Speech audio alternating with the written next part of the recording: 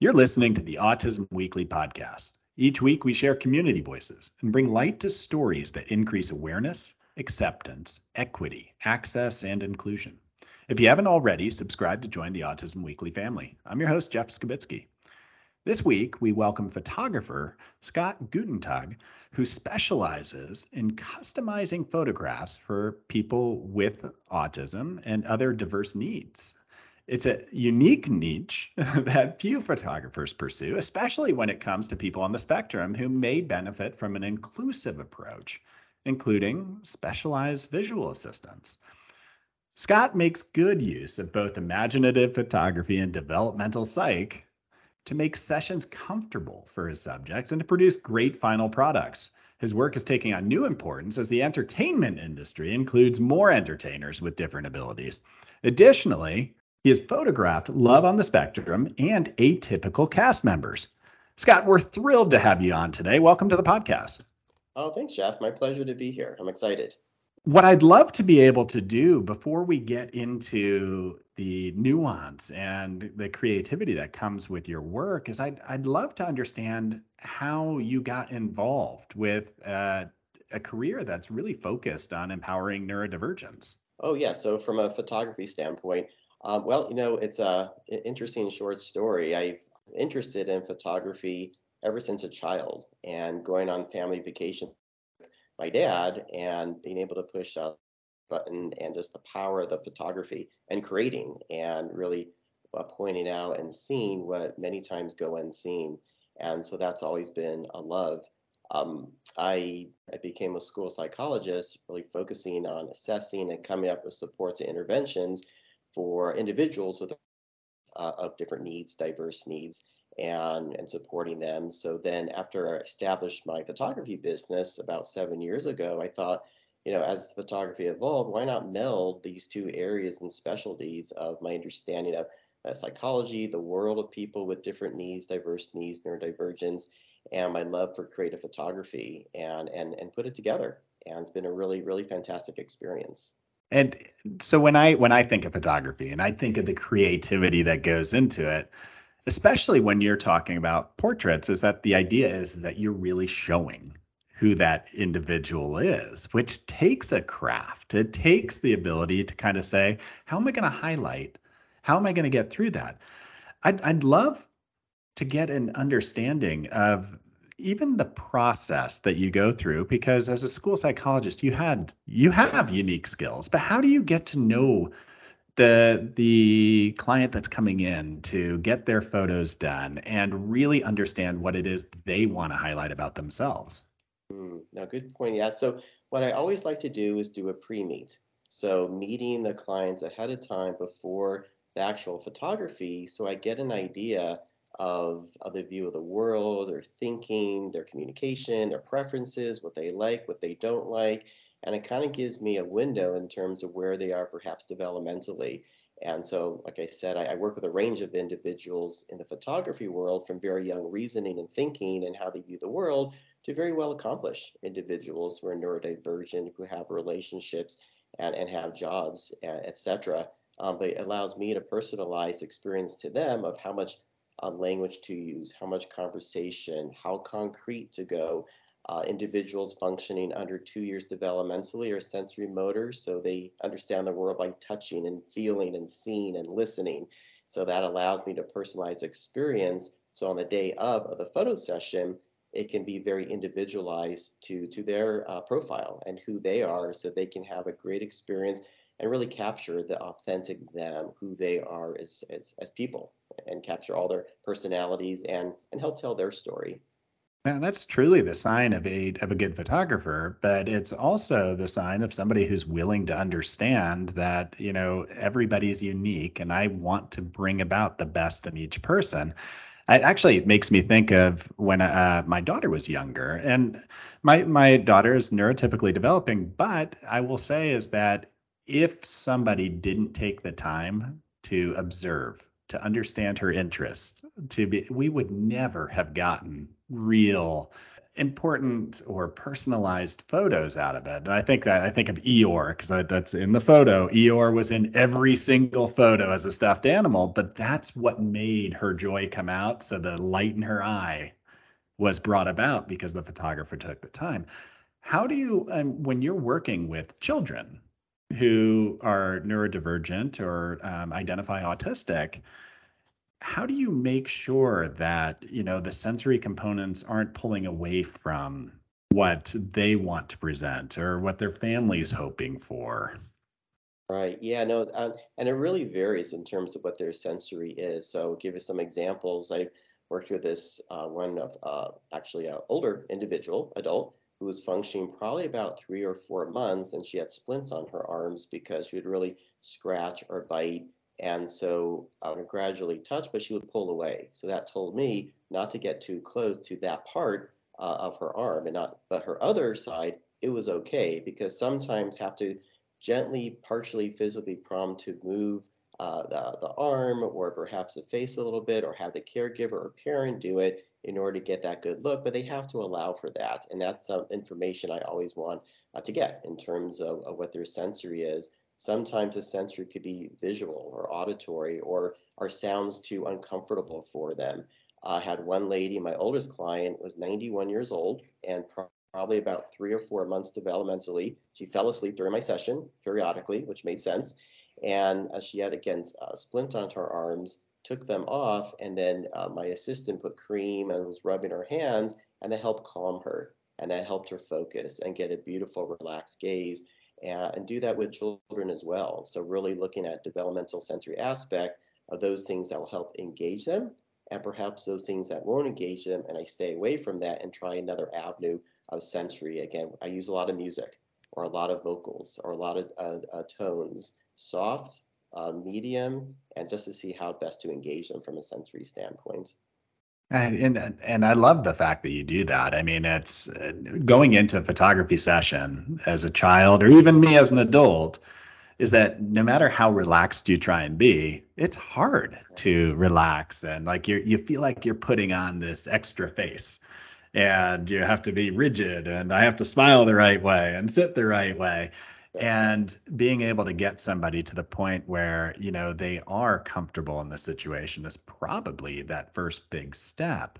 So, what other benefits do you see kind of utilizing visual aids or utilizing even just cues or prompts might help some of the children as they're going through this?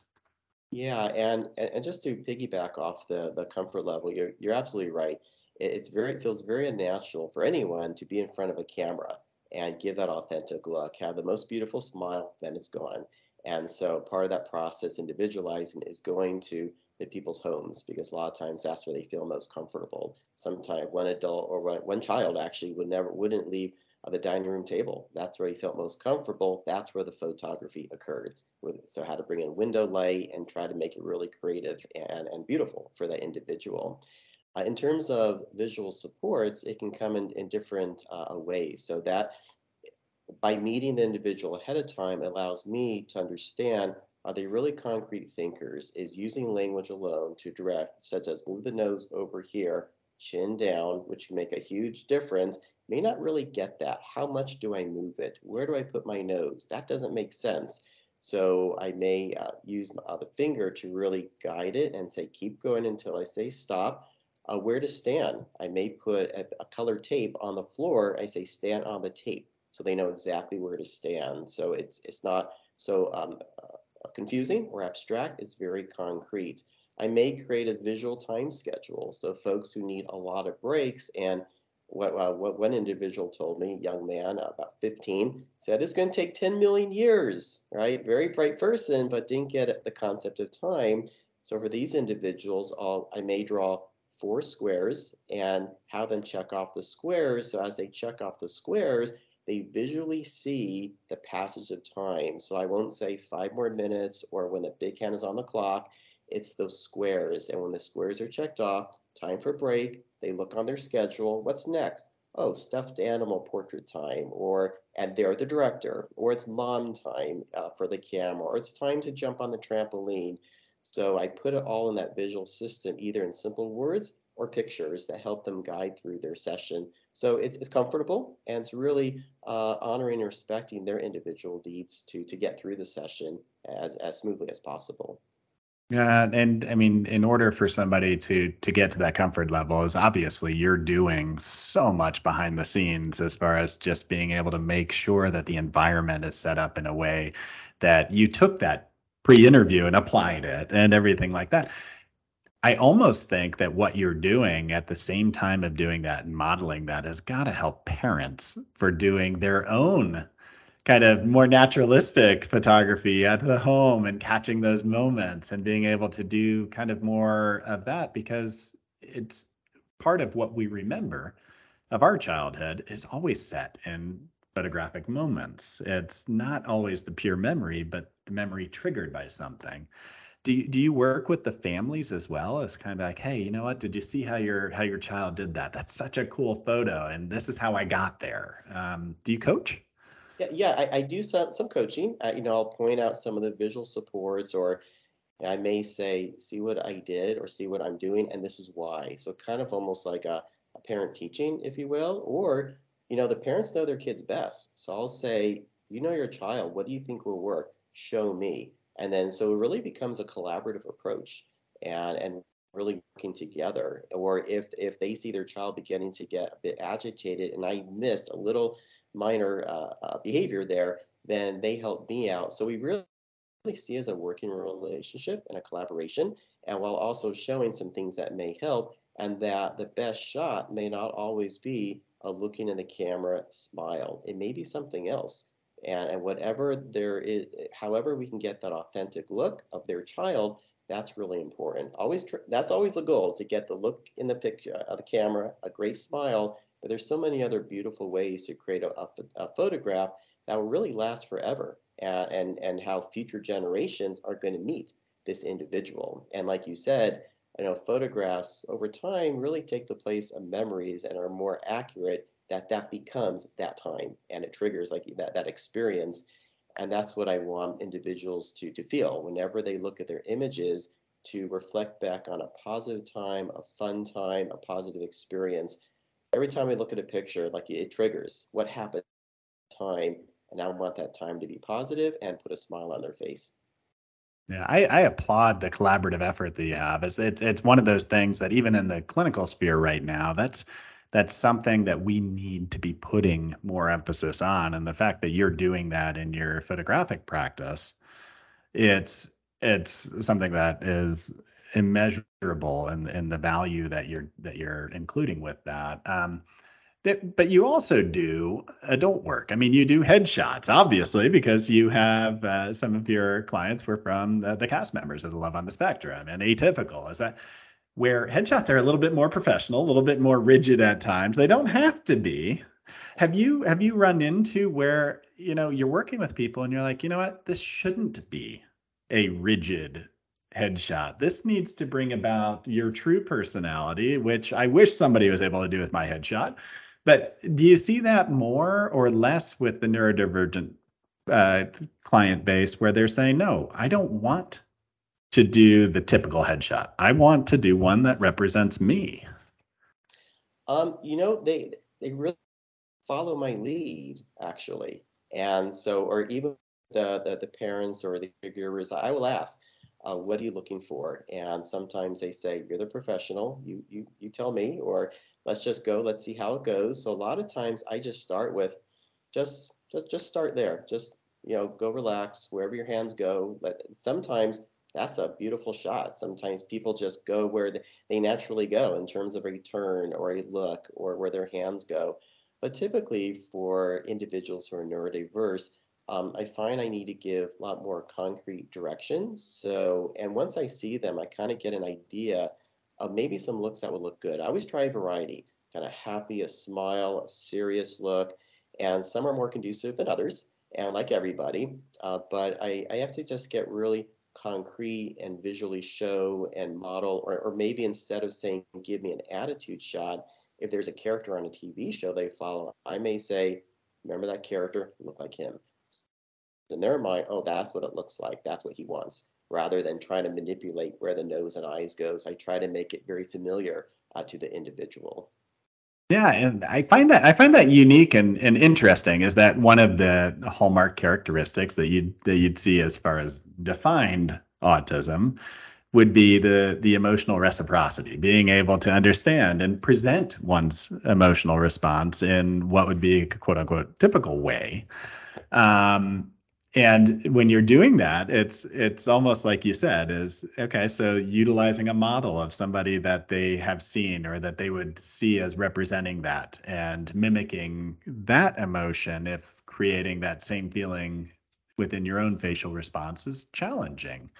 Um, but that goes with acting as well. So when you're talking about a lot of the entertainers that you're working with, is that there wasn't a very big inclusive environment for them for a long period. Like, it's changing, and I'm glad that it's changing. But what you're doing helps with that, I think. How has creating these headshots, how has creating these authentic selves helped for people to be able to evolve in their careers on the entertainment side?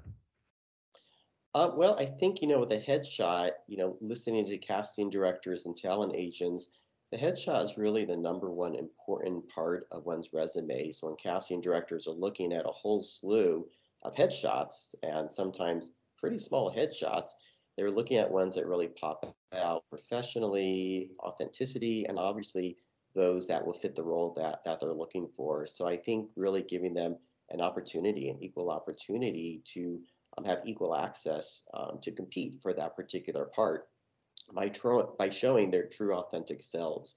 And getting that authentic self can be a very different process than traditional headshot photography. So I've included stuffed animals in the process, and if I may joke with them and say, don't laugh, keep it in, especially if they're expressive, they'll just burst out laughing. When they're kind of done laughing and a gentle smile, that's the relaxed smile shot. And so going through that process to again get that authenticity that casting directors are looking for, this kind of levels a playing field, with other neurotypical folks who have the professional shots. Oh my goodness, there's so much art and science to this. Yeah. It's just kind of like, whenever I think of different professions that I don't know much about, I'm always in awe of all the details that go into it. But I mean, you talk about authenticity, you talk about response to some of these sessions.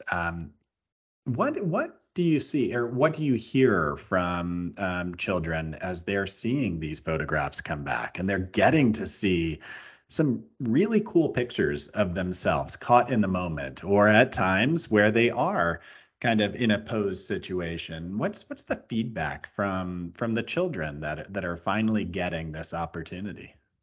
It's most if not all the feedback is actually from the parents and caregivers.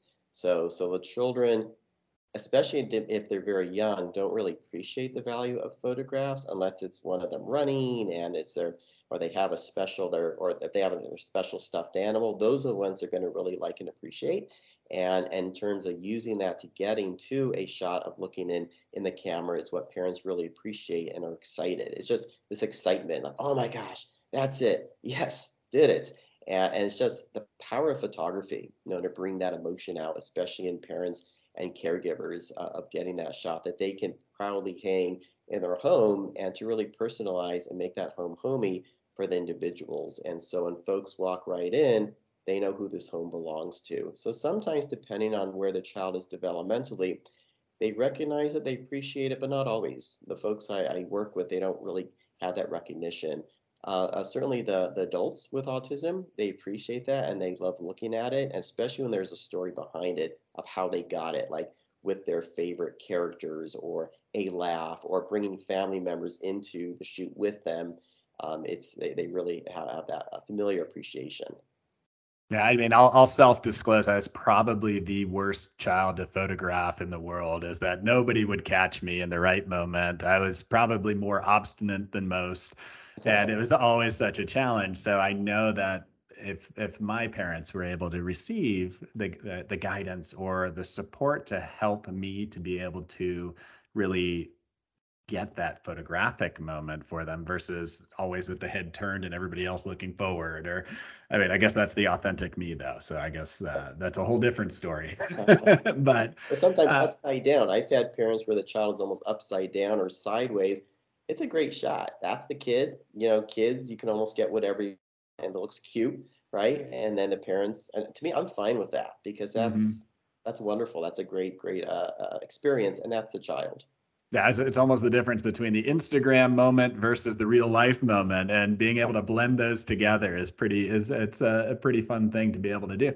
So what advice do you have for parents? A lot of times this has not been a successful venture for them. Is going to these sessions, it creates anxiety. It makes everybody a little bit on edge. So, I mean, what would you be telling a family before they even came into the studio of how to prep for it, or maybe even how to process what this event might feel like? Yeah, no, that's part of the reason for the pre-meet, and a lot of photographers do that, especially child photography, where we really meet with the parents and children ahead of time. I think with people with diverse needs, it's a little bit different in terms of maybe some tools I'm going to bring, or I'm going to say we're going to work together. And mom, dad, you're on vacation today. Leave it to me, and I'm going to be working to try to get this beautiful, wonderful shot, no matter what I do. Keep looking at me because instinctively parents are going to be looking down like, are they doing it? What are they doing? Are they paying attention? Say, don't worry about it. All right, I got this. And I'll bring parents into the mix, but I want to kind of give them a day off, if you will, so they don't feel so stressed. I have a portrait style guide that offers frequently asked questions and gives them guidance in terms of always a question, what should I wear? So I give guidance for that. But what I also say, especially for those with diverse needs, is that whatever they feel comfortable within the most. And that's really important because if one does not feel comfortable in their own skin, with clothing, whatever it may be, or reflect in the photograph. So there's a lot of behind the scenes prep and a lot of encouragement. There's sometimes a lot of back and forth of the parent asking or wanting clarification. I check in with them. So by the time the session comes, it's like, I'm ready. And then I have fun with them. I just have fun. Parents, I get pictures of themselves, bring them back to their engagement session, their honeymoon. And it's kind of cute. They laugh.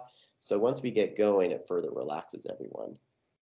Just talking with you, Scott. I mean, I hear the values that are out there, and whether it's creating that trust, that respect, that individualization, the enjoyment of a process, the patience, all of those are such commendable qualities to bring into those events, which could be stressful. So, where can people learn about the work that you're doing? And I mean, I guess another question would be is that those that don't live in your area, how do even you find somebody who specializes in this? Yeah, so well, for me, to find me first, I try to make it easy. It's all my name. So my website, scottgutentag.com, my social media, Instagram, TikTok, LinkedIn, and Twitter. It's all Scott Gutentag, so feel free to check that out. And then yeah, so out of state, probably one of the best or there are several ways you can find a local organization like autism societies and different organizations for intellectual disability as well, just depending on what the profile of the student meets, or cerebral palsy or epilepsy. And a lot of times they may have connections. If not that, the good old fashioned Google. And so but it is tricky because what I found is that you get folks who may say they work with people with disabilities, but you see the portfolio, they don't always find them, or it's a smattering. So my first step would probably go through the organizations and also the parent organizations, local parent organizations for, again, autism societies, and or CHAD for ADHD, those groups, the family support, because parents and families talk. When they find someone, they're going to share that with other individuals. Well, Scott, I appreciate the fact that you've blended your knowledge base with school psychology into your artistic passion with photography. And I think that by being able to put that out there, hopefully others are going to learn from this as well, and that you'll see more people going into this field. And we call it a niche, but I mean, ultimately, everything that you're describing, I think, helps everybody. So it's probably you're creating very skilled photographers in the process of what you're establishing right now. So I appreciate what you've done. And thank you for coming on to our podcast to be able to talk with us about it. Oh, thank you. No, my pleasure, Jeff. Very excited about this, and thank you for the opportunity. Thank you for listening to Autism Weekly. We hope you tune back in next week to learn more about autism in the real world. Autism Weekly is now found on all the major listening apps, including Apple Podcasts, Google Podcasts, Stitcher, Spotify, Amazon Music, and more. Subscribe to be notified when we post a new podcast. Autism Weekly is produced by ABS Kids. ABS Kids is proud to provide diagnostic assessments and ABA therapy to children with developmental delays like autism spectrum disorder. You can learn more about ABS Kids and the Autism Weekly podcast by visiting abskids.com. Thanks for tuning in. See you again next week.